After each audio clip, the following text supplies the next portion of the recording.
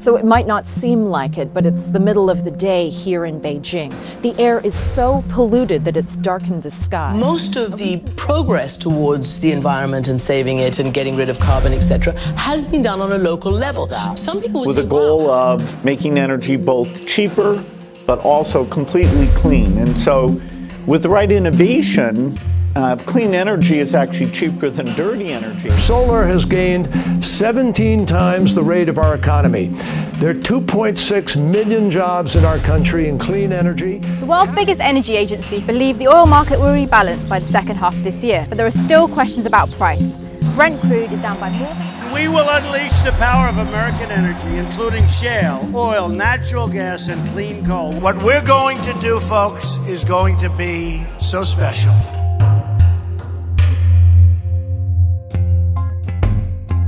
Hello and welcome to this edition of Off the Charts, the podcast of the Energy Policy Institute at the University of Chicago. I'm your host, Jeff McMahon. Today we'll be talking about pipelines and power lines, critical components of the U.S. energy system that these days are facing a lot of opposition. Without these lines, the delivery of clean energy to demand centers is hindered. Why do they become the focus of protests? What unique barriers must they confront beyond the outspoken opponents? Recently, EPIC hosted experts representing different parts of these challenges. John Wellinghoff, former chairman of the Federal Energy Regulatory Commission, Ed Krappels, the CEO of transmission developer Anbaric, and Alan Fohr, a vice president at pipeline operator Kinder Morgan. Let's listen into their conversation with Steve Cicala, an assistant professor at the Harris School of Public Policy. Okay, welcome everyone to this month's EPIC seminar. We have a spectacular one today. Just to introduce myself, I'm Michael Greenstone. I'm the director of the Energy Policy Institute at Chicago and the Milton Friedman Professor of Economics. So today, we're going to be talking about pipelines and power lines, the future of U.S. energy infrastructure, and the implications for clean energy. And I think the reason it's such a good topic to be held at the University of Chicago and EPIC is that a lot of energy and environment, it's a big umbrella, and lots of people find their way underneath that umbrella. And I think some people get under there because they're very focused on energy access or energy security or inexpensive energy. Other people are very focused on climate change. And maybe a third set are very focused on kind of local pollutants and local environmental problems. And a thesis of what we do and our view of how to think about the energy system is that it is not correct to think about it as any of those three things in isolation. It's not a climate problem, it's not an energy security problem, it's not a pollution problem, but rather it's a problem that has all three of those elements at once. Part of what is so exciting and interesting about the energy problem is that it's hard to think about because you have these goals, some of which are in conflict with each other, and how do societies find ways to balance their various goals related to energy, inexpensive and reliable energy, climate, and environmental pollution problems. And a lot of that runs through infrastructure. So I took the liberty to use Google today. So I'm sure they found all kinds of information about me in the process, but one of the things they found out is that I like the California ISO page. And where I was wondering, well, you know, what are local LMPs or local marginal prices for a megawatt of electricity in California, and is there big variability? And I saw the most amazing thing in the middle of the afternoon when there's lots of sun in the Central Valley at one of the nodes. The price to produce the price for a megawatt of electricity was minus $15. That is, people had to pay $15 to produce. So for everyone on the panel and many people in the room, that's understand right away. That's because all the solar that was being deployed and production tax credits and things like that. And yet, just to my mind, it will look like about 50 miles on the map, certainly over the hill out of the Central Valley towards LA. It was $230 per megawatt hour. Quite a difference. You would think that that's something that infrastructure might be able to do something about. And it's also obvious, since it's solar that was producing the electricity in the Central Valley, that there, and probably a mix on the other side of the hill, that there are clear implications from those price differences, and if you were to equalize them, what would happen with respect to climate and CO2 emissions, and what would happen to local environmental pollutants. And so it's why we have such a bang-up group here, which I will introduce in a minute. But these problems cannot be thought of by themselves, but rather they're all interlinked. So we have just a terrific group to talk about these issues today. And we're going to start with Terry Donnelly, who's the Executive Vice President and Chief Operating Officer at ComEd, which provides electricity here in Northern Illinois. So I looked up what Terry's responsibilities were, and so he'll be meeting people outside the room at the end of this, because they include performance and engineering, safety, service reliability, customer satisfaction, financial management, and smart grid development for all of Northern Illinois, practically. So Terry's a busy man. He will be taking your complaints later. It's our job. And now Terry's going to give us we're fortunate to have Terry give us some opening remarks, and then I'll come back and introduce our panel. Thank you. Thank you very much.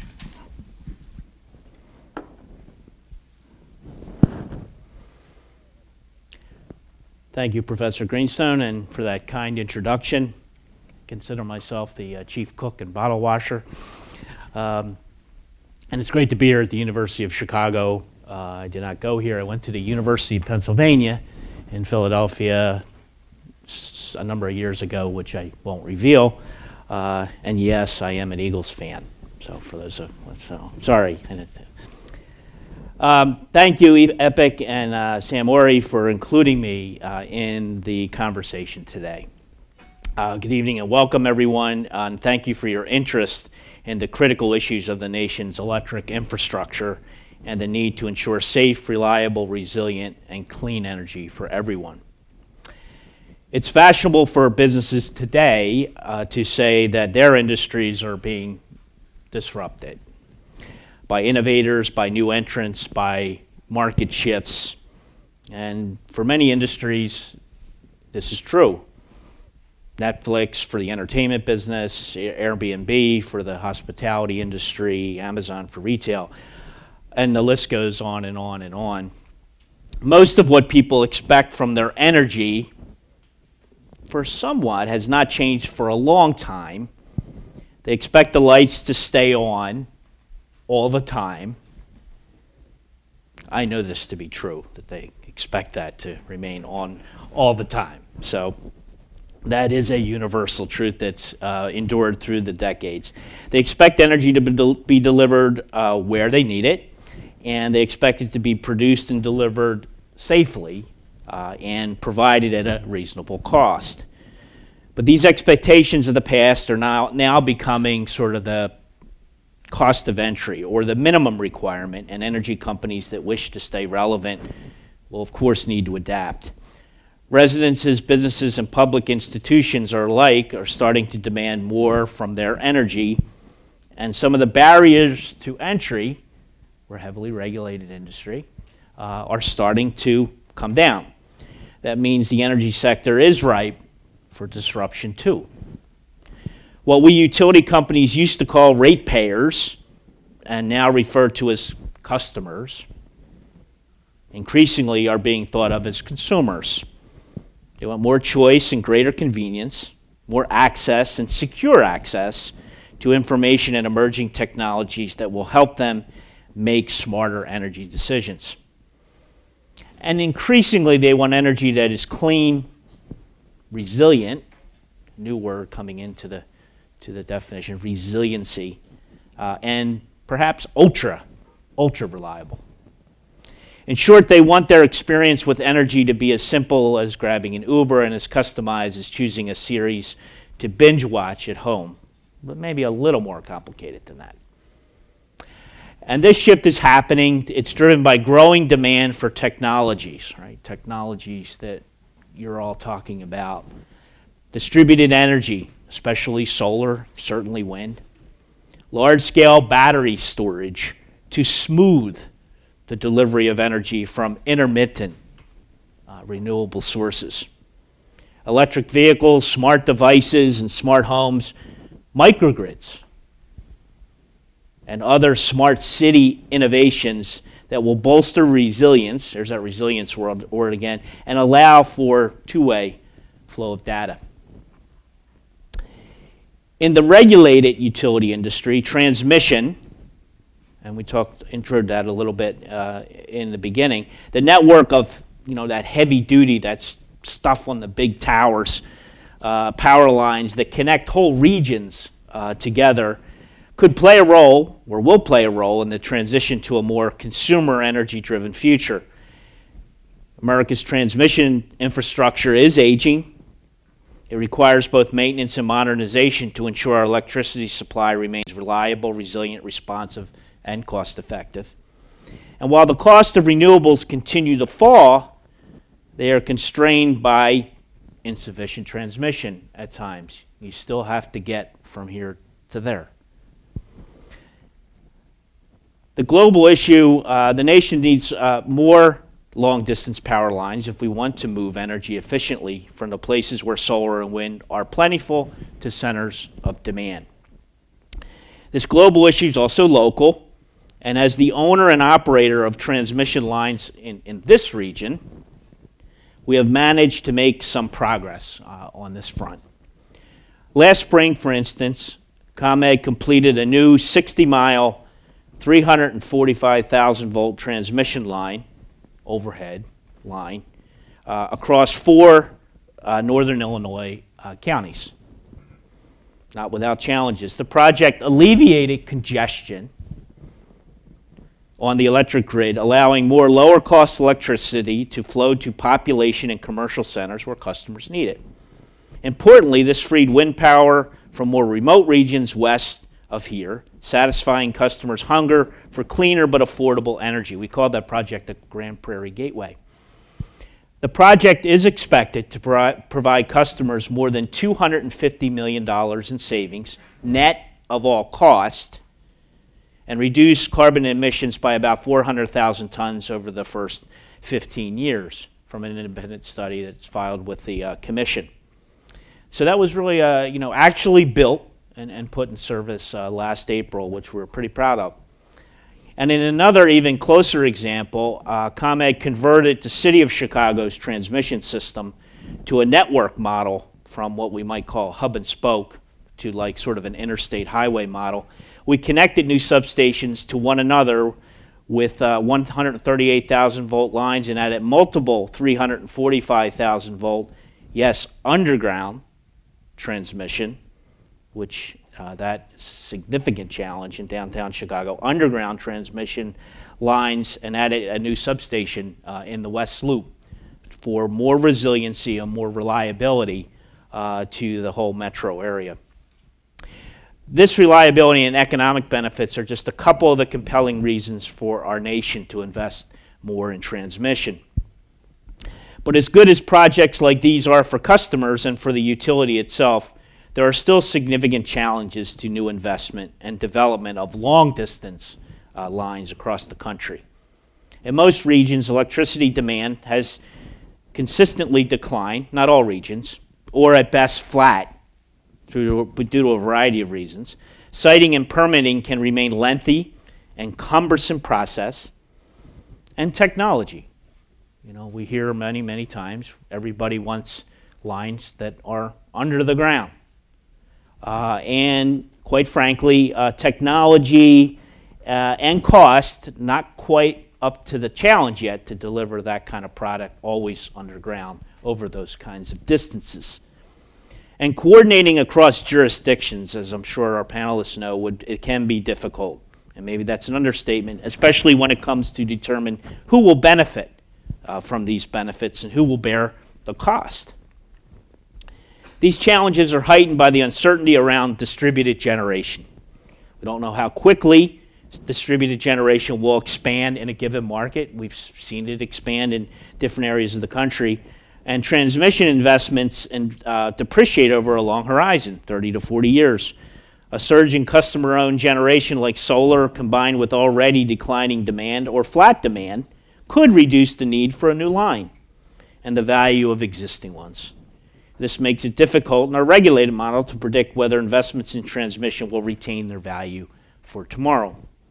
The result, transmission development has been relatively low in our country in recent decades, albeit some large jobs in specific areas certainly have been built. This can present challenges to consumer-facing utilities, like us here at ComEd. It can make it harder to plan and to know how to allocate our investments. And it can make it harder to connect consumers to the lower cost or cleaner energy resources that they may want. And it can make it harder to ensure the reliability, resilience, and security of aging transmission systems. But that does not change the simple truth that incumbent energy companies certainly need to achieve these goals, and we need to innovate and collaborate with others and adapt our business models or risk being disrupted. Because energy consumerism will advance, and because scores of entrepreneurs and big tech companies are rushing to solve problems energy consumers haven't perhaps even imagined yet. In the absence of meaningful progress, some regional electric utilities are getting creative. And to bring it back locally, here, ComEd, for one, imagines a much more dynamic future for energy, one that consumers will have much greater control, where innovations and new market entrants will offer businesses and residents access to energy and services, how they want them, when they want them, products ranging from energy supply and management devices, community solar, electric vehicle charging, and data products, where consumers will have greater choice, access to more clean energy options, smarter ways to conserve, and simple customized experience, and where many transactions, direct and indirect, will take place across the grid with terabytes of value flowing among many parties in actually near real time. The vision for the future requires us to evolve the grid as we've known it into an enabling platform for all these other partners and market entrants. And the first critical step is to make the grid smart. It's been used a lot. What is that? Thanks to the enactment of the Energy Infrastructure Modernization Act in Illinois in 2011, right here, we've managed to do that, hardening and modernizing the grid for 4 million customers. We have 4 million customers across the metro area. And over 5 years, we've replaced or renewed lots of cable and poles and wires and substations many times over, installed more than 2,600 smart switches to automate power flows and restore power automatically and not require a troubleshooter to fight their way through streets, snow, and ice to restore power. And we've installed 3.5 million, we're not quite done yet, smart meters, with the last of our customers scheduled to receive smart meters this year. And together, these smart meters and switches, for example, allow us to ping locations remotely to detect outages, where we never could do that before. This reduces the number of crews we must dispatch, and allows them to focus on proactive work where they can even further improve the grid. These investments have helped us avoid millions of outages since 2012, and we've improved reliability by 50% in 5 years, and we hope that reliability will continue through the event tonight here. We connected customers with digital tools and allowed them to track and reduce energy and improve customer satisfaction as the most improved customer utility in the J.D. Power score for the 5th consecutive year. And we're also gratified that this work has helped Illinois, state of Illinois, earn second place ranking for grid modernization among all states in the country from the GridWise Alliance and Smart Grid Policy Center. That's pretty significant when you think of California. Actually, California's first and Illinois second. I think a lot of people don't really know that. So anticipating these market shifts, some local electric utilities have managed to provide safer, more reliable, more resilient power at a reasonable cost. At the same time, and against the backdrop of limited transmission development, we've laid the groundwork for that platform for energy technologies and services, those features that customers all want. So what's next? Well, imagine smart cities where LED streetlights dim and brighten on command. Yes, streetlights, maybe they sound boring, but they are the hallmark of a quality of life in sort of a highly populated neighborhood. And we're making them smart, we're making them intelligent. Where inductors in our highways charge electric cars as they speed across the future, now that may be a little ways off, or expanded use of hydrogen. We see that across the globe with folks working on that. Within those cities, picture smart homes where centralized batteries dole out excess power at night generated by solar panels during the day, and where major appliances turn themselves on and off, where Alexa pays your utility bill and gives you personalized advice for lowering it. You know, we actually made a video on that one. That's a good one. The details are still coming into focus, but this is not a question of it, but when innovations like this will usher in a new era of energy management. We and like-minded utilities, we all want to be a catalyst for an engaged participant in this transformation.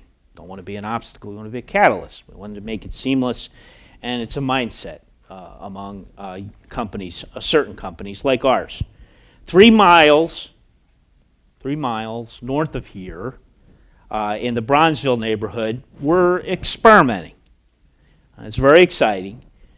There, we're investing in the community of the future, a connected, green, and resilient neighborhood that will serve as a template for others. And we're very excited about that. We're leading pilot projects such as electric vehicle mobility, community energy storage, and soon, we hope, with approvals very soon, a microgrid.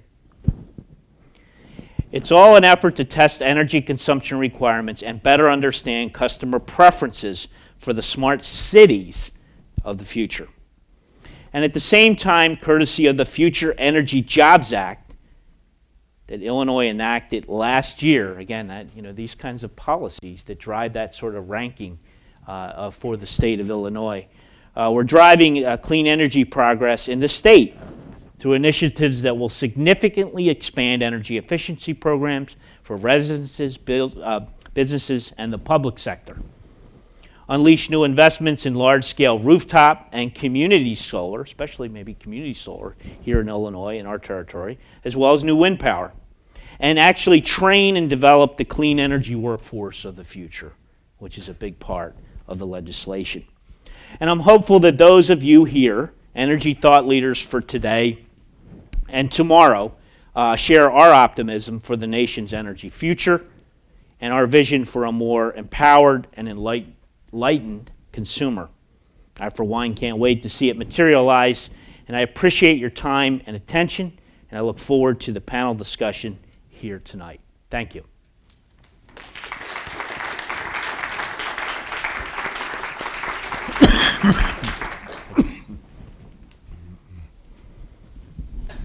Thank you very much, Terry, and we look forward to continue to develop a strong relationship between ComEd and EPIC. So now we'll turn to the panel here and just moving straight down. First, we have John Wellinghoff, who's a former chairman of the Federal Energy Regulatory Commission. He's the longest serving head of FERC, known for his thought leadership in energy policy, electric markets, and I might even venture to say maybe the grid of the future. He's probably done a lot of thinking about that, and hopefully we'll have a chance to hear about that. Next is Alan Fohr, who's the VP of Public Affairs for Kinder Morgan. They're one of the largest energy infrastructure companies in North America. I looked up this afternoon. Part of the appeal for the academics of having this event is just kind of like thinking about like big pipes and steel and stuff like that. And Kinder Morgan has 85,000 miles of pipeline. I think that's right. And so just think about that. The U.S. is only 3,000 miles across. And next is Ed Krapels, who's the CEO of an independent transmission company, Embark. Development Partners. Ed has a long and distinguished career in the energy industry. We like to, with pride, remind him that he is a Chicago grad, and we're happy to have him in our ranks, and is a real leader in the energy industry. And finally, we have Steve Sakala, who is an assistant professor at the Harris School, who has been visiting Harvard this year on his leave of annual leave. But when we mentioned we were thinking of this event, Steve said that he would walk from Cambridge if he had to. Steve is one of the people who, when you talk about big pipes and power lines and things like that, gets very excited. So let me turn it over to the panel. He also has good economic ideas, too, in between talking about that. But he does like lots of big infrastructure. So thank you. All right. Thank you, Michael, for that generous introduction. So I wanted to start off at a somewhat higher level, and then we'll drill down into particulars. First with Ed and Alan, if you could sort of describe to us sort of what you and your companies do. What role do you play in the U.S. energy sector? Enbaric's kind of a professional disruptor. We started the company because FERC, whom we look at as a god in our universe, said it was okay for independent companies to try to develop transmission lines. So FERC has been a very steadfast proponent of competition in the sector, and so over the last 20 years, we are one of the few companies that's actually been able to build 2 interregional transmission lines. One is called Neptune, 660 megawatt HVDC line. I think in this audience I don't need to say what that is. From New Jersey to under Jones Beach, all the way to the middle of Long Island. It's about 80 miles. Imagine connecting New Jersey and New York electrically, all right? The second project is called Hudson, and it connects New Jersey to Manhattan at West 49th Street. Those projects for the independent sector of transmission are kind of iconic representations of what could happen, but interestingly, very little of this has actually happened. Those of you who follow this industry know that there have actually been very, very few interregional transmission projects built. And if we have time to go into it, I'd be glad to talk about that. On the other hand, because I was so concerned about the difficulty of building transmission, my company also develops microgrids. And so, as Terry said, microgrid's kind of a hot new word. I'm going to marry it up, Terry, with another hot new word, blockchain. And so what we're now seeing is, I think, really a revolutionary change in the organization of consumers. Micro transactions that will be taking place in most places, and as the years go by, I think this will become an enormously important part of how we transact energy with one another. The more that happens, I think the less new transmission we need, because the existing grid is actually a pretty good machine. So we'll need to build some new transmission lines for renewable energy, like offshore wind. We'll need to fix what's broken, repair and replace the old grid. But to me, that marriage of transmission lines and microgrids is kind of where the future is. So Kinder Morgan, as mentioned in the introduction, is known as a midstream company. What does midstream mean? Well, really it's transportation and storage. We have 80,000 miles of pipeline, over 150 terminals. We transport CO2, refined products, gasoline, diesel, jet fuel, natural gas, crude oil. And we do that based upon the needs of our customers. So if someone wants to move product from point A to point B, we provide a mechanism to do that. So in addition to the pipelines, we also have tankers, Jones Act tankers, that serve domestic seaports. So collectively, our systems, if you put our asset map on the United States, we're covering most of the shale plays in the country. So if you need to move a product, it's a good bet on one of our systems, you can move that product from one place to another. Now, obviously there are lots of interconnect with other companies, and we talk about our 85,000 miles of pipeline as an industry leader in this. There are over 2 million miles of pipelines of various shapes and sizes. But the interconnection of those pipelines and how they work together and how companies work together, I think is part of how we're going to manage our transportation and storage moving forward. One of the things we look at, because I know tonight is talking about the future and how pipelines and the transportation is going to play in all of this, when we're looking at how we're going to service customers in the future, what are the issues and concerns that we're looking at? The dynamics have really changed over the last several years, and I know the chairman will attest to the changing nature of the industry since Keystone. Whoever thought that a pipeline would be part of a national political debate? It's never really happened before to that extent. And since that's happened, all companies that are either operating or expanding their infrastructure have a new, I think, and important sensitivity to a wide variety of factors beyond just the commercial and industry interest. The public interest is unprecedented. I was speaking before we started the panel tonight about a project we had in the Northeast that we ended up not pursuing for a variety of reasons, but where we had over 100 town hall meetings related to that project. And if you want to go to a town hall, you do it in New England, right? Yeah, you live come free, to my town, live right? free or die, and not kidding, in New Hampshire. Take it very seriously, but that's kind of what we're seeing across the country is as you know, the company who we're very much interested in growing, very much interested in making sure that our footprint, as well as others in the industry, can deal with this energy renaissance that has completely changed the framework of how we transport energy in the country and leading us to talk about exporting energy, how we can best serve by building new assets or repurposing existing assets to meet that need. We've got billions of projects that are in development, or a backlog as we call it, another word in the industry, a backlog of projects. But I know we're going to talk about this moving forward, but I think it's very important at the outset to understand, and certainly from a FERC perspective, but from a broader perspective, of the incredible role that all units of government play in having a part in the siting and expansion and operation of our infrastructure moving forward. Right. Speaking of the role of government, John, could you tell us a little bit contrasting transmission lines and pipelines? What's the role of FERC?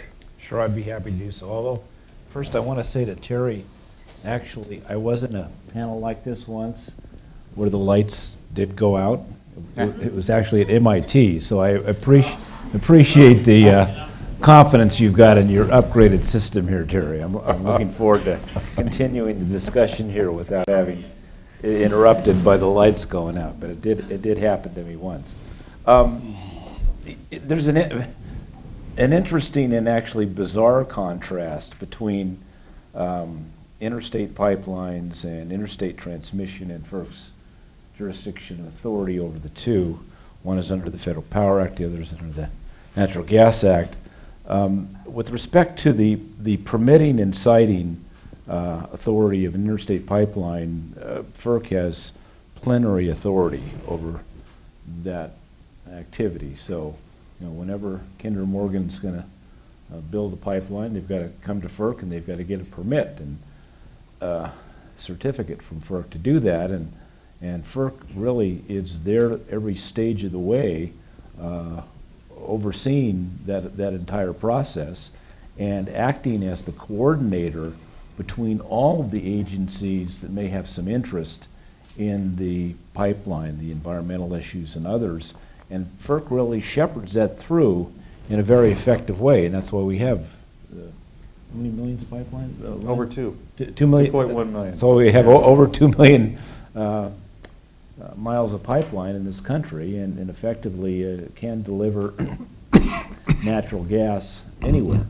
And that authority was given to FERC back in the, I guess, late 30s when the Natural Gas Act was put in place, primarily because we had a development of gas in this country in a place called the Permian Basin that was remote from most of the places where they were going to use the gas. So you had to have some way to move the gas from where we were producing it, you know, in the fields in Oklahoma and Texas, to the Northeast and to the West and to areas where people could use the gas. So you had to have a federal agency who had the authority to do that. So they were given that authority. Transmission lines are completely different. FERC has absolutely no siting authority whatsoever over an interstate transmission line. I would fall back to I'm not at FERC anymore, but FERC has authority, of course, to decide who gets to interconnect into a transmission line. FERC has authority over planning those interstate transmission lines. FERC has authority over cost allocation with respect to those interstate transmission lines, but no authority with respect to actually permitting and siting a transmission line, with the exception of a line that is adjacent to and pertinent to and necessary for the interconnection of a hydro system that FERC does have authority over. So we can have siting authority with respect to that line from a hydro dam to the main transmission line, in essence. So there's no siting authority. So who has the siting authority? The siting authority and permitting authority for transmission lines in this country is with the states. And the states oftentimes even delegate that down to the county level to in some instances. So you have this dichotomy between getting permits and getting authority to actually site and build a pipeline versus siting and building a transmission line. And it is a much more onerous process for someone to go through the process of actually having a transmission line sited because of that, because they have to go through each state and each state agency, and there's not necessarily any coordination. Plus, not only that, but they then have to deal with all the federal agencies that may be involved as well. In addition, if they're going across or adjacent to federal enclaves, DOD or a Bureau of Land Management or other federal entities as well. So they have all that to deal with, where the pipelines really have sort of the pretty much one-stop shop is FERC. And FERC, yes, they have to worry about other federal enclaves that they're going through, if they're going over BLM land or whatever, but FERC will be there to oversee that process to ensure that it actually gets done. That doesn't happen with the transmission line. Great. So that leads us really nicely into my next question for Ed and Alan. Could you walk us through, I don't know that there's a typical process, but say you want to build a line or a pipeline. What would you normally expect from that process? How does it work? Well, because we're an independent company, we get to build the transmission lines we want, as opposed to a utility like Terry's who has to build the transmission lines that are needed to keep the lights on. So I want to make a big distinction between reliability projects, which by and large the utilities in this country still mostly do, and what you might call elective projects. And elective projects are the ones that we focus on. And if you're very careful, and if you remember that you're not a utility and therefore don't have eminent domain within the state, you can get them done. We have built 2 projects, and we have developed 3 more where we had no public opposition to our projects. None. Even though in the development process we actually have to put money in an account for interveners to spend against us. Even with that, we have not had interveners against us. And I think it's because we are a truly humble group of people. We really are. We know how difficult it is. If you say it, I know you're not, but honestly, it makes a difference So if you look at projects that have gone badly wrong, for example, the Northern Pass project in New England, they spent $250 million on developing a project, and the state of New Hampshire siting committee just said no. Astounding, absolutely incredible. And part of the challenge of developing what you might call electric transmission lines is just picking the place where you want to try to do it and being wise about places that you should avoid. Building a overhead transmission line down the spine of New Hampshire is a really bad idea, and I would never have contemplated that. I would never have spent my investors' money doing that. So we do cheat a bit. We do underground transmission where we can, and that makes all the difference. We do DC transmission where we can, and that also makes a big difference because the lack of EMF and those kinds of scary things that people don't like. And when we do an elective project, we try to do renewables-oriented elective projects because those are the ones that there's a need for. And so our next challenge is to try to be the transmission developer for offshore wind. It's immensely complicated. When you put New York, New Jersey, and Massachusetts together, it's 8,000 megawatts, John, right? That is not, you do not want to do that in onesies, twosies. You want to plan that out. And interestingly, we do not have a transmission planning organization in the federal government, nor do we have them really in the state government. So little companies like mine get to go through the process, ask FERC for permissions and authorities, go through the BOEM process, the Bureau of Offshore Energy, and go to each state and literally develop the damn thing and force ourselves into the network. And that's what independent transmission companies do. How does that contrast with sort of a regular transmission company?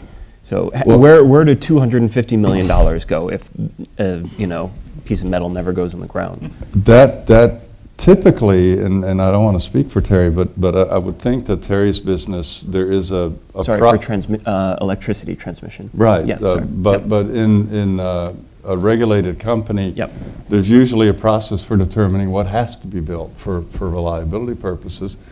And I'd say that's 95% of what utilities do. They've only recently begun to go into elective transmission projects, and they have as much trouble there as the rest of us do. Great. So to look at when we look at building a project, let me just walk through a few of the basic steps. Yep. You have to have a commercially viable project. In other words, you have to have, in our business, a company that is willing to commit to long-term commercial shipping contracts that are creditworthy. And that's tougher and tougher to do these days. When you're talking about going out 10 to 15 to 20 years, asking a company to commit to a firm volume on that pipeline for that number of years. I think any of us in the panel would agree if we can forecast what the energy environment is going to be 20 years from now, I don't think anyone can. Who would have thought, go back 20 years and look where we are today. So that's tough. That's tough to get, but you have to pass that threshold or everything else is meaningless. And then you look at the basics of construction of a pipeline. You have to have a route. You have to site the pipeline. And to add on what John was mentioning about FERC regulates interstate natural gas pipelines for siting. They don't regulate interstate products pipelines for siting purposes. So much like the electric transmission, that goes to the states. So if you're looking at a multi-state products pipeline, that means if you're talking about an oil pipeline, a gasoline, diesel pipeline, those are individual state requirements. You've got to build a pipeline that can meet and exceed the regulatory environment in each and every one of those jurisdictions at the state and sometimes the local level. If you can't pass that, no project. And then you've got to find a way to construct that project on a schedule that's going to meet those other needs. So oftentimes we are talking about a project that is going to spend 2 to 3 years in the planning and permitting phases and 6 months in the construction phase. So you've got to plan out that far ahead. And I will tell you, I was asked one time at a FERC scoping meeting about how many projects we have had before FERC, before the commissioners. There's a multi-step process in the FERC approval process. How many projects have we had that FERC has rejected? Because once it gets to the commissioners, it has a staff recommendation to move forward. And to my knowledge, we have not had any. But how many projects never make it to the point of even applying for a FERC application? Hundreds. Multiple ones right as we speak today are not going to make that threshold because they can't meet those various steps along the way. So I think that's important to note. The risk-averse companies, and we're certainly a risk-averse company, the chilling effect that I think that the uncertainty that is out there, not so much from a FERC level. FERC is, I think, been a pretty steady place to do business, both from an industry level, I think fairly from a consumer level, from a public level, and as adapted as the various changes have come along in the energy landscape. The states, though, are much more uncertain. And the states are playing a much more active role in even FERC-regulated projects, and I'm sure John can expand upon that. But what projects aren't making it past that initial company determination of whether we're even going to try? And what does that do to the overall collective transportation system, whether it's pipelines, power lines, rail, ship, whatever, truck? Because you need components of all of those. And if you don't, if one is not able to make it past that threshold, one is jeopardized, whether it's New England that has a serious shortage of natural gas capacity, or other parts of the country where natural gas is becoming more part of power generation. You have to get it there. And the ways to do that are limited. And so I think as we're looking at the future is trying to work as best we can, whether it's industry best practices or otherwise, to find ways that the regulators can understand better about that serious component, because we don't hear much about that, the projects that never make it past the drawing board. But I will tell you, in an unprecedented way, they just aren't getting there because the risk is too great. One other thing to add, too, that we're seeing in construction and whether we decide to build projects is there in the past there's been a lot of mega projects. And what I mean by mega, you remember our Rockies Express pipeline that went across 8 states. You have the Dakota Access Pipeline, you have the Keystone Pipeline. Right. So you have a lot of these big projects, which are probably the riskiest of all because there's so many multiple components to them. I think what we're seeing in a lot of our projects now are more incremental projects. And what I mean by that is rather than build a new greenfield pipeline, you build an additional compressor station. You retrofit or enhance a compressor station. You build new pump stations on your products pipelines. You have looping projects. That's another pipeline right next to an existing pipeline where you can stay within the existing right-of-way. It lessens the environmental impacts and regulatory approvals. So you try to. That's a less risk-averse process, but it's also easier to explain what you're doing too. People are asking more these days when they say, all these pipes out there, why do you need more? Fair question. You can't just say simply somebody wants to move product from here to here anymore. Not maybe in a certain regulatory environment that still works, but not out there. That's where I am, out there a lot, explaining to folks. But if you could say for a utility, we're doing this so that X customer can provide additional natural gas. This is what we're doing in Massachusetts right now on a project we're working on. We're explaining exactly what that is going to be used for. And I think that project is much more likely to have less opposition if people can fully understand. So that's a good development, but let's not miss the the challenges that brings about on what is not going to be brought to bear, and the versatility and wider array of choices that we have for transportation and storage of our energy because of those limitations and adversity to risk. Great. John, I thought you put it well when you described historically why FERC plays the role that it does for natural gas pipelines, that it was all in one place and they needed to get it to all of these places. Right. And I guess to a certain extent, once they got it to all of these places, that sort of created the room for the states taking the primary role in the electric grid because they already had the means of getting the fuel there. So I wanted to ask you what happens when our renewable energy sources and their spatial distribution starts looking more like the distribution of classical fuels, where it's only in a few places where you have really good wind or really good sun, and you can't put that in a pipeline or on a rail line. Does that sort of motivate an increased role for the federal government there? Well, I thought it did at one time. I had that view back in 2006, 2007 when I first joined FERC.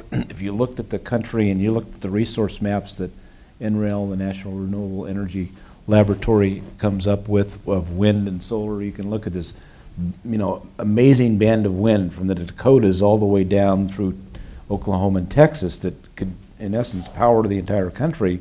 But most of the population lives within 300 miles of the coast. So let's build some transmission lines from all this wind out to the east and the west. And similarly, you look at the solar resource, from the state that I grew up in and spent most of my life in Nevada and Arizona in the southwest, the huge solar resource there, but again, trying to, move it to those areas.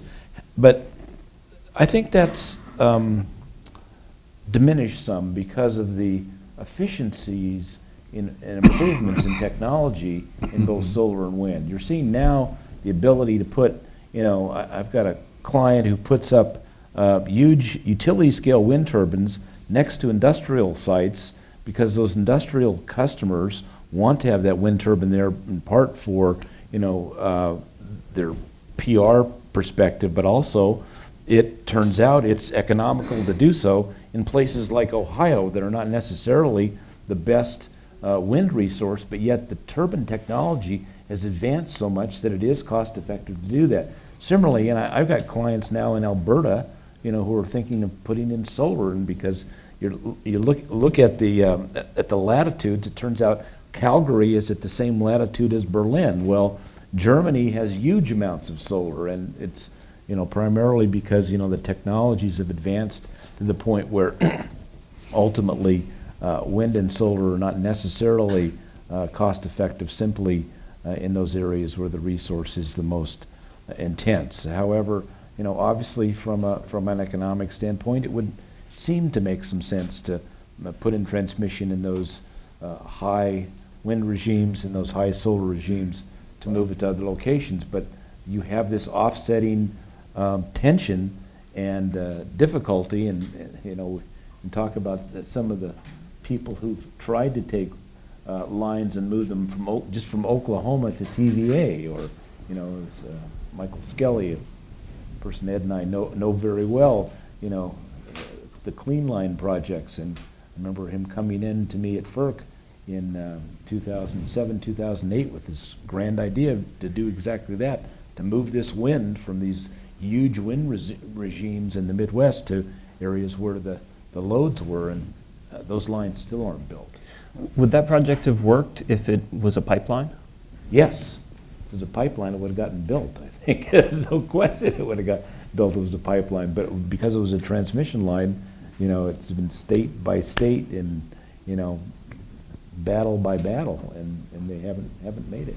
So what you described was the level of costs in these areas without very high quality wind or sun is getting lower. Yes. What about the difference in resources? It's still prime wind territory in Iowa. Is the difference between the quality of wind in Iowa just the same as it used to be between Iowa and the quality of wind in Iowa versus, or in Montana or in the Dakotas versus Ohio is still the same.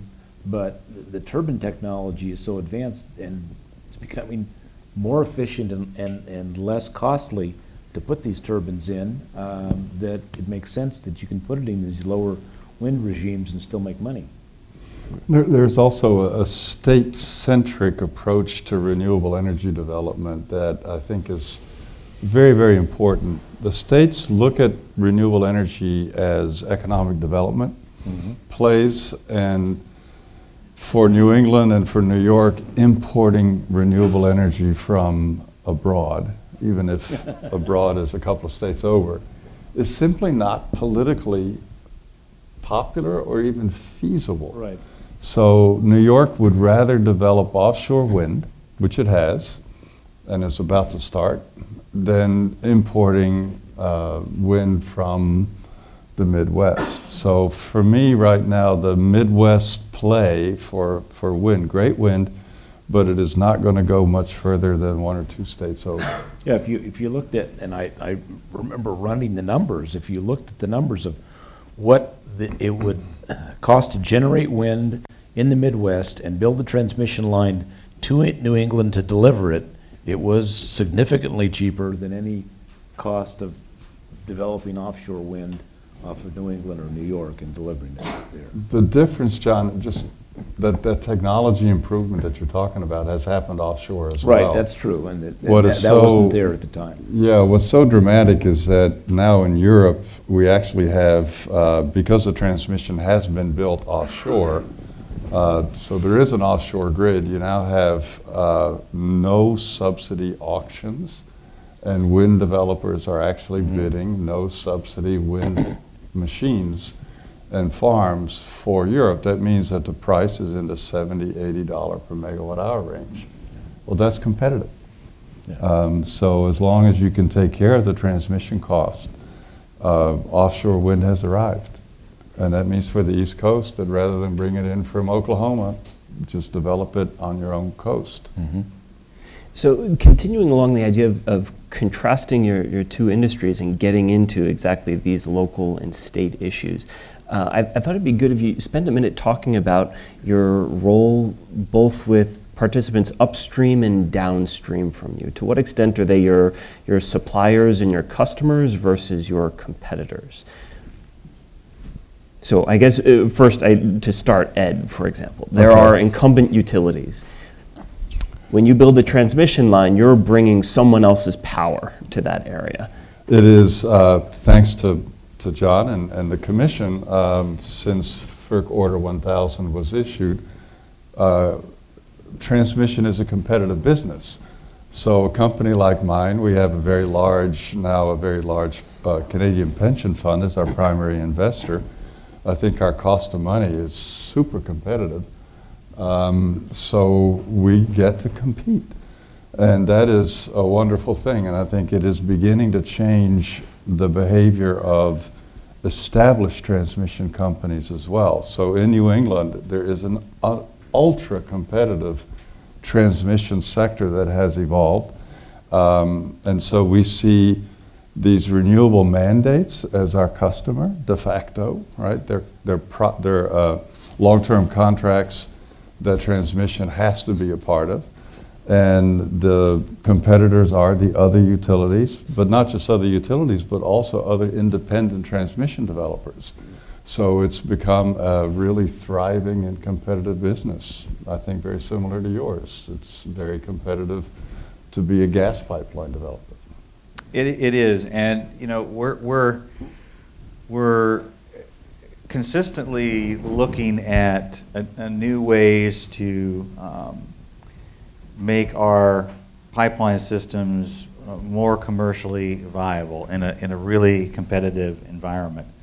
And I think that when we're talking about states and their role, and you know this with New England, state of Maine was the first state in the country to authorize the state itself or an entity of the state to contract for pipeline capacity. You remember that? Yep. And they're still in the process of implementation for that. So think about that.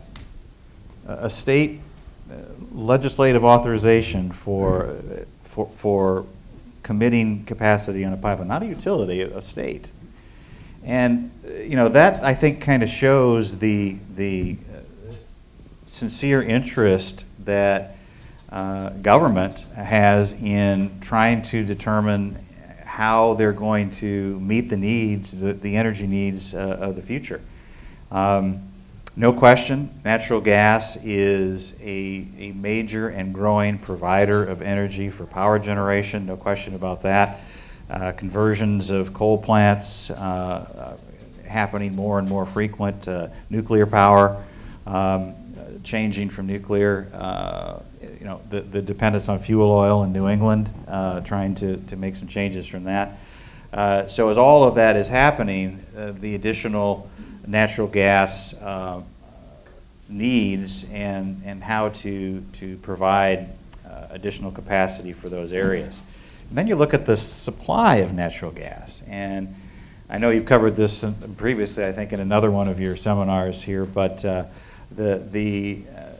let's not understate the significance of the shale plays, particularly the Bakken is important, but the Marcellus Shale, and how that's changed the plumbing of our natural gas transportation in the country. When typically you've had the Northeast at the end of the line all the time, and now it's not at the end of the line anymore, and we're shipping significant capacities south and west on those systems, and the dealing with the whole export issue.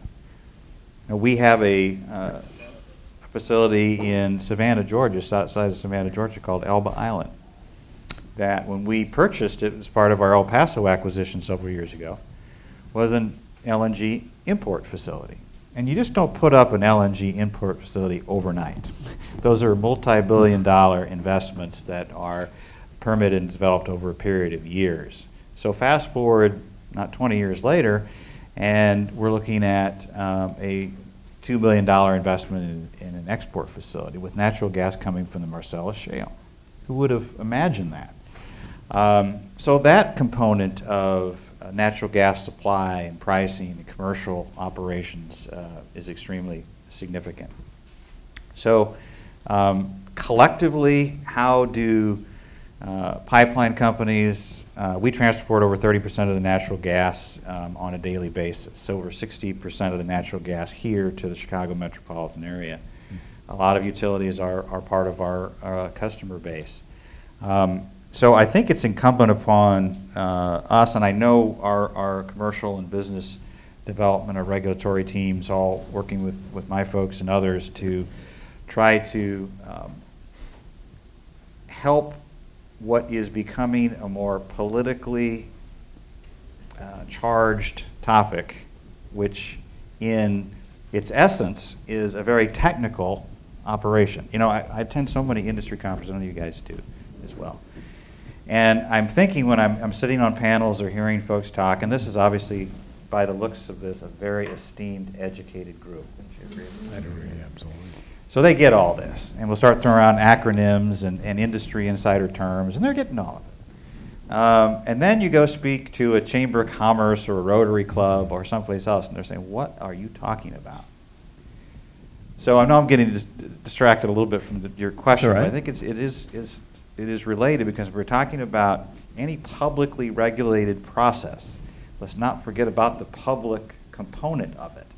And people are trying to better understand. But when I deal, and I know we all do, but my primary job is to deal with folks who don't necessarily agree with us. We need to get outside of our own echo chamber and try to understand what was wrong with Northern Pass. I mean, the siting and the folks who cited that, and I'm not saying they did anything right or wrong, it wasn't my project. We had our own project up there that had issues. But what went wrong there was it simply a matter of not a good understanding of the process from an industry perspective. Because simply pointing the fingers at those that maybe don't understand this and are saying how much is enough and keep it in the ground and all those issues, simply dismissive of that is not a good strategy from an industry perspective. We've got to better understand where that's coming from because I don't think anyone disagrees. Maybe there's fringes on the margins there are in any question. But the vast majority of people understand, and certainly the vast majority of responsible elected officials and regulators understand that energy, transportation, energy security is important. Can I reframe that slightly? And let me just finish my thought, then absolutely. You're going to agree with me, right? Sort of. But just to wrap that thought, and I apologize for digressing, but I think it's important that we take into account the many diverse opinions that are out there on these issues. And from FERC's perspective, from industry perspective, from an investor perspective, and make sense of this, because there is a case to be made, as I mentioned earlier, that we don't want companies not to invest in infrastructure because they think the risk is too high based upon uncertainty of regulatory processes, the uncertainty brought on upon by opposition or folks who don't have a full comprehension of all of the ramifications of that. That's my point. If we can better, from the variety of stakeholder interests in this, and there are many, everybody in this room is a stakeholder in this, get that engagement involved and the understanding to that level, I think will make a tremendous difference in the outcome. So, if I may reframe it, and from the distributed energy side of my business, I really understand better than ever that people know, they're very smart, they know that infrastructure decisions have consequences. So Northern Pass, if you build a transmission line to Quebec, you're going to need that Quebec power for the next 20 or 30 years. If you build a gas pipeline, you're going to use that gas for the next 20 or 30 years. And there is such a growing awareness among the environmental community, but I'm also going to say in the distributed energy community, that there are alternatives to these big infrastructure forms of energy transportation.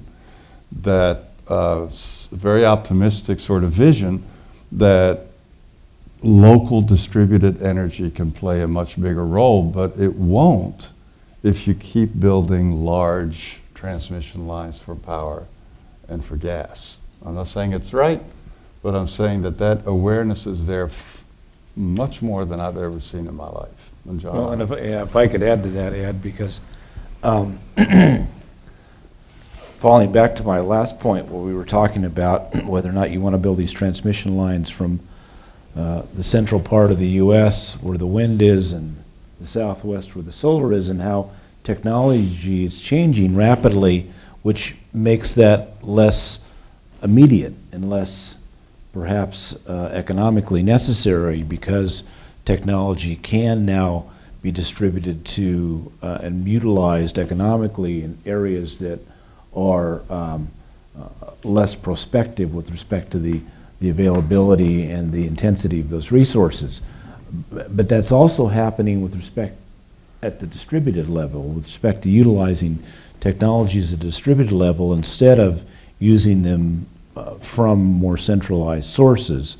And I think we're seeing that more and more. We're seeing battery storage, for example, the cost of that come down significantly. We're seeing communications and control technologies to be able to control utilization of energy and loads internally, where I think Terry said it, I mean, we're seeing ultimately, flat loads across the country. We're not seeing growth in loads anymore, very little projection of any growth whatsoever in loads, and in some places actually declining usage of energy because of increasing efficiency. So I think all these things combining together are then building this tension, exactly what Ed's talking about, between, do we build big, very expensive, very long-term infrastructure that can provide us and deliver to us very cheap energy sources for a long period of time, or are we going to be in a situation where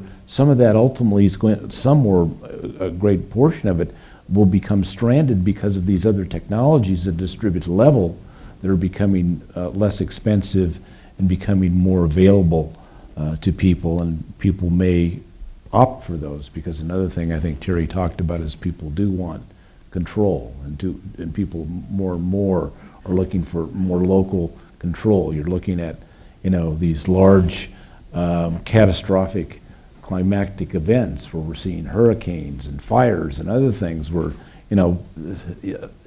despite everything that Terry and all the other utilities do, they really very little they can do to ensure resilience other than having these sources come down to a local distributed level where people have their own control of these sources. So this is the tension that we're under right now between, the desire for the distributed resources, the technology costs coming down, the ability to better deliver it at those local levels versus the ability to build large infrastructure and deliver very inexpensive resources to consumers now. But let me add one more point onto that, because I think we're all speaking the same language here in the sense of these talking about these big projects, but I'll reframe that a little bit on the mega projects. That's my term, mega project. But right now, when we talk about Northern Pass or Dakota Access or Keystone, because they're huge projects attracting enormous amounts of attention, complicated regulatory and commercial processes. There are hundreds of projects going on right now that no one in this room has ever heard of, including those on this panel, that are equally or more significant than those projects. And I'm not talking about the thousands of maintenance projects going on. I'm talking about small incremental projects serving critical needs, increasing capacity on lines, increasing customer bases for utilities, providing significant services. They're not attracting that attention. And that whole attention on those mega projects has ripple effects through the entire industry. So there are things happening out there on a day-to-day basis that are significantly enhancing the infrastructure, which goes back to my point of being risk averse. Those projects are moving forward. Sometimes they're FERC regulated, sometimes they're not, whether they're interstate or intrastate. But they are moving forward and playing a significant role. But is that the model moving forward? Are we going to have these larger projects which do play an important role? Can I give you an example of a very innovative project, or two or three? Waterfront Toronto is a new urban development project. It's 10 million square feet of office space and living space. And the decision that the City of Toronto has made is that that will be carbon neutral. So it will not rely on natural gas. It will not rely on electric power from the existing utility. And they had a competition for who should be the master planner, and Google won. Sidewalk Labs, the company headed by a University of Chicago board member who used to be the deputy mayor of New York. So there's a lot of those kinds of greenfield developments that are going to try to show you that if you design the buildings right from the start, if you process your wastes properly, if you have the right solar and wind assets, you don't need to be plugged in to either the gas or the electric network. That, I tell you, it's going to work. They're going to do it. And we're going to find out that because design is so important, the master planners on the design side of this are so good now at designing buildings that use less and less energy. One more example, Cornell built on the Roosevelt Island a massive building for their high-tech center, and it is energy independent. Doesn't need energy from the surrounding system. So that's the revolution I think we're talking about, Johnny. You did a lot to bring that about. Well, and let me give you another example, maybe one of these sort of smaller projects that you're referring to that got changed because of, a review of, what were the effects and what were the consequences in West Oakland, an area, I live in Berkeley, just north of Oakland. In West Oakland, there's actually at Jack London Square, there is a power plant there by Dynergy that is a gas peaker that's been there for many, many years, that's there primarily to support utilized to support that local grid area in the West Oakland area, and they're going to shut that plant down. So the alternative to shutting that plant down, and the reason they're going to shut it down is just old and it's polluting, and they want to take it out of the area. The alternative for PG&E, who's the underlying distribution transmission owner and also the utility that serves the area, would be to put a 230 kV line in up from the Oakland Hills down through Oakland down to the Jack London Square area. You'd have to virtually put a 230 kV line down in through Oakland, which from a siting perspective would be a nightmare, or you'd have to underground it, which would be a nightmare as well. So PG&E has decided that the alternative that they've submitted into the planning authority, and the planning authority there is the California ISO, Independent System Operator, is to put in instead a series of distributed resources, distributed generation, storage, and controls in the West Oakland area, in consumers' facilities, whether it be businesses or homes, and some of it potentially in substations as well in multiple areas, to ultimately utilize that as support for the West Oakland grid instead of putting in the 230 kV line that would do that. So, these are the kinds of alternatives that people are looking at, and that's actually more cost effective under the PG&E plan to do than to put in that and site that line. So before we open up for questions, I just wanted to wrap up the discussion with each of your views on sort of what are the consequences of NIMBYism? Sort of in the long run, what are we going to be looking at here? Because there are intended and unintended consequences. There was a lot of opposition to pipelines in New England, for example, and as a result, in New England, they're starting to import natural gas from Russia, which has far greater environmental consequences than if they just extended the line from Marcellus. So is it, these sorts of unintended consequences? Is it using existing rights of way smarter? Is it distributed generation and it's just all at higher costs? Sort of, if we're going to have substantial local opposition to all of these things in the long run, where does that lead us? Ed, if you want to start. Your scary talk about Russia won't affect us New Englanders, by God. So we import an occasional cargo of LNG from the Russians. Big deal. That's going to be the attitude. For me, NIMBYism isn't a top 5 problem. Yeah. We design our projects so that we don't have NIMBY problems. Now, but we're they're not a economical utility, because so they exist. The utilities will do what they need to do for reliability. For our projects, we will find ways not to have NIMBY. Alan? It's not impossible. Right, and NIMBY too, defined, not in my backyard. That comes down to a land issue. Yeah. And you can deal with land issues. It can be expensive and complicated and time consuming. We just built our Utopia pipeline project in Ohio without utilizing eminent domain. But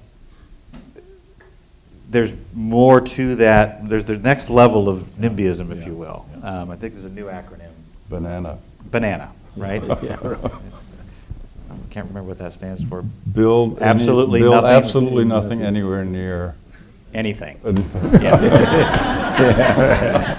Now that's a little more complicated because that goes beyond get off my property. Right. That's don't build anything. That's more on the keep it in the ground piece, and I think that is a problematic because if there's, I think any, as I said, they're on each side of an issue. The days are gone when industry can build wherever they want, whenever they want, however they want. Gone. Some still, there are a few left that still might believe that. Also, it's completely impossible to stop the transportation and storage of energy now or keep it all on the ground. That's impossible. I don't think some folks may believe that. But there's a lot of middle ground, and I think that's where we need to focus on. And so, as mentioned, we can continue to grow the infrastructure. The larger projects more difficult, but we can continue to do it, provided we have a regulatory framework that is consistent and reliable. When states particularly are changing the regs or rules during the game, that is can potentially be fatal to projects. And these are investments in infrastructure for the United States, but they're also investments for the state. When you're building a pipeline, for example, if we're building it through whatever state, Georgia, Florida, whatever, it may be for ultimately an original purpose to identify the customer base to guarantee enough shipping capacity on that pipe to authorize it to move forward from the commercial side. But that state is benefiting too because they're getting the enhanced infrastructure into their state.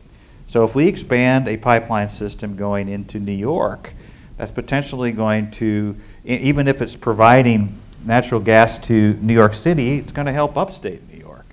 If we get into the Berkshires, it could help Boston potentially.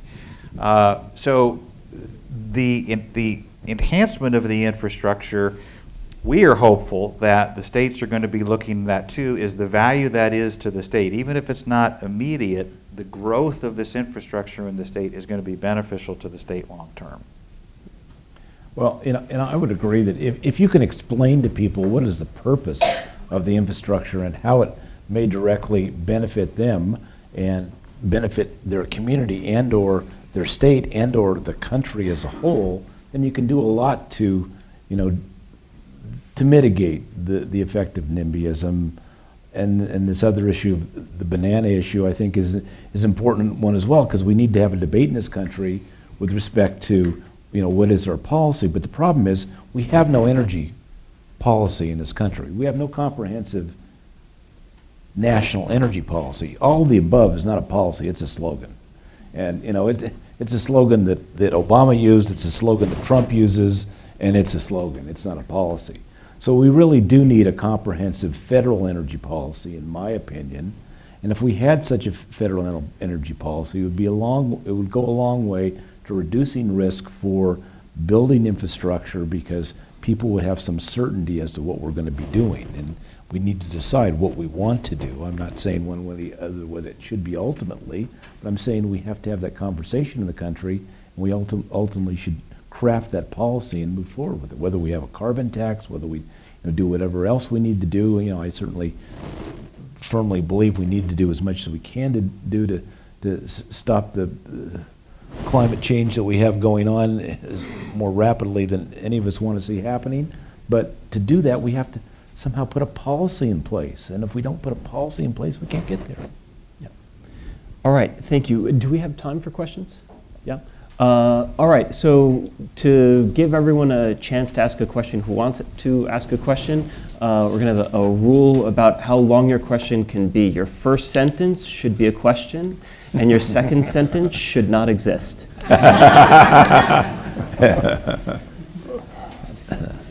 So I actually can't see back there at all. We can't see it. Oh, there's a microphone coming around. Thanks. Okay. There are people there, yes. Why have you not said anything about President Trump's proposed changes to make permitting easier? Because it seems like you're saying mostly that these are state and local problems. Question. I can talk real quickly about the offshore wind transmission development initiative that now must happen, because we have 3 states that have said they want to have offshore wind in a really big scale, will require federal agencies, in addition to FERC, particularly BOEM. And frankly, I welcome the thought that it might be a 2-year and not a 6-year process to get a BOEM permit. I think 2 years ought to be enough to do a reasonable environmental survey, and so I'm all for it. It's a good thing. I guess on a broader perspective, let's see how the proposals, ideas, thoughts, however you want to characterize them, ultimately play out for implementation and promulgation. There's an extensive rulemaking process for implementation of a number of things that I've seen proposed, and the quasi-independent nature of some of the agencies that are going to be implementing some of these rules, FERC, for example. So let's see where it all takes us. I think at the end of the day, as I said, we've as a company grown and been successful into the Obama administration. The basic tenets of a permitting structure and how we design our projects, if we can understand and know what those are and be relatively certain that those are going to stay in place for the process, we can build projects. I'm not going to say it's going to be easy, but we can get it done. Obviously, anything that makes a schedule more reduced, but still responsible. There's still going to be, there's a multitude of agencies that are part of any siting process. I think we all know that. FERC is just one. There are many others that are part of the process, and you need to secure all those state, federal, and local permits before construction. But at the end of the day, it's going to be the certainty of regulations that are critically important. And from a policy perspective, too, this really isn't about a Republican or a Democrat issue. I know there's been a lot of focus on the Trump administration, but I will tell you, we deal with every state in the country, and where we've had I often ask this as a trivia question for groups that I talk to, but from our experience, there's been only one state in the country that has banned the construction of pipelines. I'm talking about products pipelines. I can't do it for natural gas pipelines. There's natural gas because that's the Natural Gas Act. Does anybody know what that state is? It's Georgia. Is that a surprise? Now, generally not known as a very blue state. So my point being is that, and there were a whole host of issues of why that happened, but it did happen. So let's not make assumptions necessarily about how things are going to play out simply on who currently is a president or a governor or other leadership in a particular local jurisdiction, because a lot of variables go into this. And if a government and entity is interested in making sure that environmental protections are in place, making sure that infrastructure projects can move forward in a responsible way, I think that at the end of the day is going to be really what matters, not necessarily who's in the White House.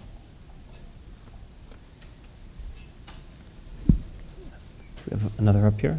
All ready to go. Sorry, and then you're next. Oh, I'll ask 2 questions in 2 sentences. With the same question, actually. If distributed generation is such a panacea that's going to save us all, why is China putting in high voltage DC lines all over the place? I would say it's perfectly fine if California and New York want to spend their money on expensive solutions, but what are you going to do about Kentucky that's 85% coal, has terrible wind, bad solar, low per capita income? How is that going to work without some sort of infrastructure for distribution? I think John should answer that. I'd be glad to answer that. I don't think I said that distributed generation is the panacea.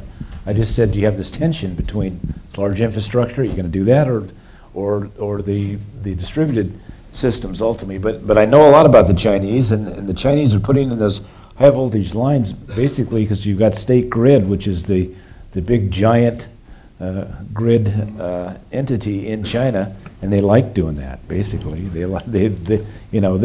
have not yet gotten to the point where, as we have, I think in this country, a distributed resource industry. Ultimately, they certainly supply us with the panels and they supply us with all the technologies. But with respect to themselves, they still haven't got to that point with respect to distributing. At least electricity on a distributed level. Although interestingly enough, if you ride through the countryside in China, almost every house has a solar water heater on it. Practically every house has a solar water heater on it. It's amazing. But so the HVDC lines, yes, I'm aware they're putting them all over China. I think it potentially is going to be a huge problem for them ultimately, and it may be some very expensive stranded investment ultimately. But with respect to, I think you were talking about Kentucky. Well, it's not a matter of a luxury. It's a matter of what's the cheapest, most efficient thing to do. So that's what New York isn't doing the cheapest. That's true. That's probably a political decision, but ultimately they are doing cheap things with respect to distributed generation in New York through the REV process and what they've been doing there. But in Kentucky, right now, I think there's a bill in the legislature to, in essence, stop rooftop solar, which is, why stop consumers from having a choice, ultimately? And there's significant amounts of solar in Kentucky, ultimately. Those things can be cost effective, but, what I advocate for ultimately is doing the most efficient, cost effective things first. There's one over here. Thank you. I do have a question, but I also want to add 2 entries to the NIMBY banana glossary. There's note, N-O-T-E, not over there either, and cave, certain citizens against virtually everything. My question, though, it was just touched on, and I heard the phrase earlier about stranded costs. Can you talk about the impact as technologies improve in terms of distribution and other aspects of energy technology? What impact stranded costs will have on impacting the advancements in that regard? Stranded costs are another scary word. For me, one of the genius things about the United States economy is that we're willing to blow up industries once in a while, like we did with the telecom industry. And so I think that the revolution that is taking place at the distributed energy level is so profound and so strong that there are going to be a lot of stranded assets. And John, there was stranded assets all over the place in the 90s. Right. We have bankruptcy laws to deal with that. Yeah, I mean, we're seeing stranded assets now with respect to, a number of the new nuke systems that the one in South Carolina that just ultimately, went belly up. I'm waiting for the 2 Vogtle ones in Georgia and what they're going to do with those as well. Ultimately, because you look at those 2 Georgia plants and their bus bar cost is about 11 cents. I mean, why is anybody paying 11 cents for power in Georgia? I mean, it doesn't really make a lot of sense. So yeah, we do have to worry about stranded costs, and ultimately, though, depending upon the regulatory structure in Georgia, ultimately, and probably in South Carolina to some extent as well, it's the consumers, the ratepayers, who are going to be on the hook for that, and so that's going to, slow down those consumers' ability to make alternative investments in whatever, distributed generation or wind from Oklahoma or whatever it may be, but because they're going to have to pay off those stranded costs, it's going to have an impact economically. There's another example of the Canadians' pursuit of large-scale hydro. Yep. Site C in British Columbia, for example. I think the bus bar cost there is now getting to 13 or 14 cents. Muskrat Falls up in Labrador. These mega projects are expensive and the costs are out of control. They do not have a form of protection in Canada for the ratepayer there. So the provincial utility calls the government and says, send me some money, because that's the only way that they can disintermediate that problem. I like our system better. Great. We have one more. Oh. So could you talk about how the MLP corporate structure could help power generation and power distribution? There's the MLP Parity Act that's stalled, and how that could play out. I'll take that. You're the MLP guy. This is Mr. LMP, so I ask. He's the gas guy. Well, I think if you followed our company, we've moved away from the MLP in the last few years. So there are advantages to it. I think we'll see how if at all the tax changes are playing a role in that. But we made the decision to do what we're doing. Other companies have not. I think there is value, but it's going to come down to an individual corporate decision, really. We just found it in our best interest to move to the business model that we have now. Okay, last question over here. It sounds like this authority of FERC that differs between natural gas and transmission lines is really important. So I was going to ask if there's any prospects for FERC to gain control over transmission lines. My understanding is that in 2005 in the Energy Policy Act, there was a provision that said that for certain corridors, FERC had regulatory transmission lines, and then it got struck down in court because the court said that Congress was unclear on what the wording of the law was. So I was curious if you guys had heard any prospects for this to happen in the future, or like what the obstacles might be if not. This man has done his homework.